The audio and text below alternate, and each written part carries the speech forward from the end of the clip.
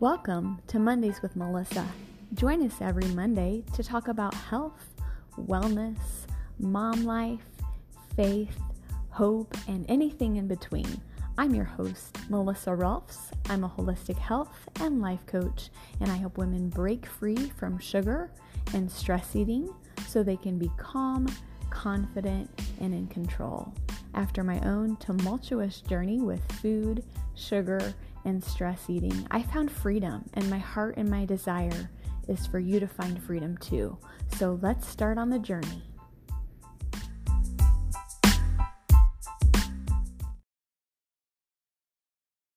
Hello, and welcome back to Mondays with Melissa. I'm super excited you are here today. I'm talking about kind of an interesting topic that I don't know a lot of people have given much thought to, but that's why I'm here. Today I want to talk about breaking your model and really kind of shifting from what you came from.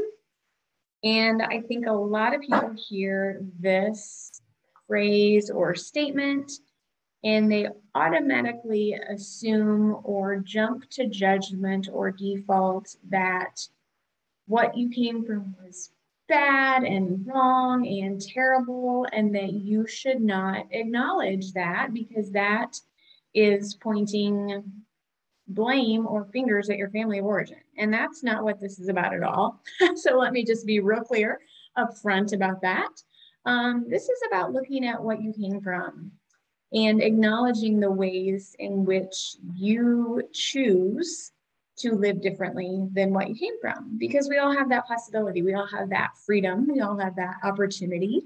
We are not victims. We come from what we come from and we know what we know, but we also are able to grow and change. And I think that's a beautiful thing because I have done things quite a bit differently than the way that I was raised. And two examples, and again, these are not good or bad things. I don't think they need to be labeled or judged. But growing up, I did not come from a family of faith. We went to church, but we did not pray together. We didn't read the Bible. We didn't integrate faith into our daily life. And I found Jesus in college and knew that that would be something I would do differently when I raised a family. So that's one example. The other example is that because my dad died when I was 2, my mom was a single mom and she had to work to provide for our family. And I understood that growing up. However, I have chosen a different path with my husband. We have chosen for me to stay home and raise the children and work from home so that I can be there for our kids. And so these are just two ways that I have personally broken the model of what I came from. Again, I'm not saying that what I came from is bad and wrong and terrible and a negative thing. It's just, I think we have the ability to look at, again, what we came from, and we can do things the way that we were raised, or we can make some changes. And so I made some changes, and that's okay. Okay. So I think the first thing we need to do if we're going to make some changes from our family of origin and break that model, if you will, is to really pause and assess. What does that look like? What does that mean? What do I need to do? Because usually there's some action required, right? So for us, it looked like, how do we integrate our faith? And what does that look like? And then we've taken steps to do it. You know, we go to church every week. The kids are involved in their ministries at church. And we do a devotional after dinner, and we do a devotional in the morning before school, and we pray. Like, how do we integrate those things? So it's kind of conversation and brainstorming around those things. So I guess I want to encourage you that you don't have to be a product of what you came from, and you don't have to replicate what you came from. And that's a lot of what I do in coaching, is I help people change their beliefs around certain things. Mainly my area is food and emotional or stress eating, because that was something that was modeled, right? And so we aren't taught how to listen to our bodies. We aren't taught how to honor our hunger and fullness. We're not taught how to nourish ourselves. We kind of fall into the one size fits all mentality. And I don't believe that one size fits all, especially when it comes to health, especially when it comes to nutrition.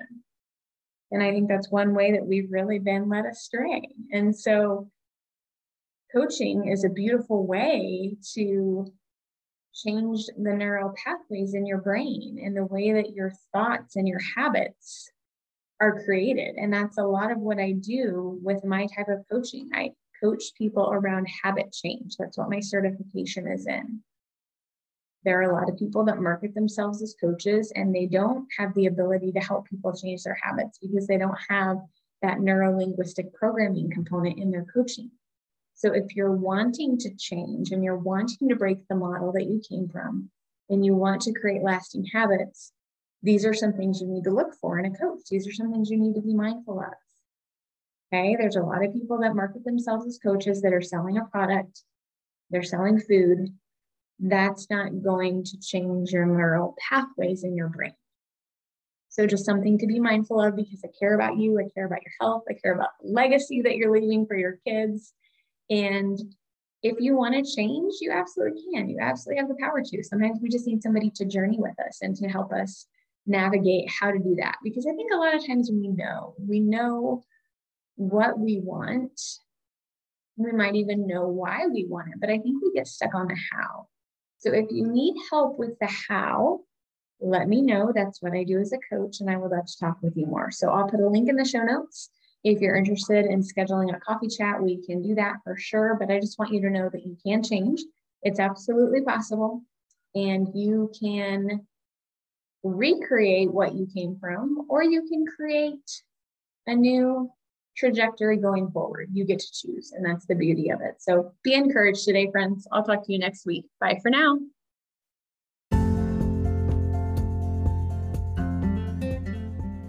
Hello there.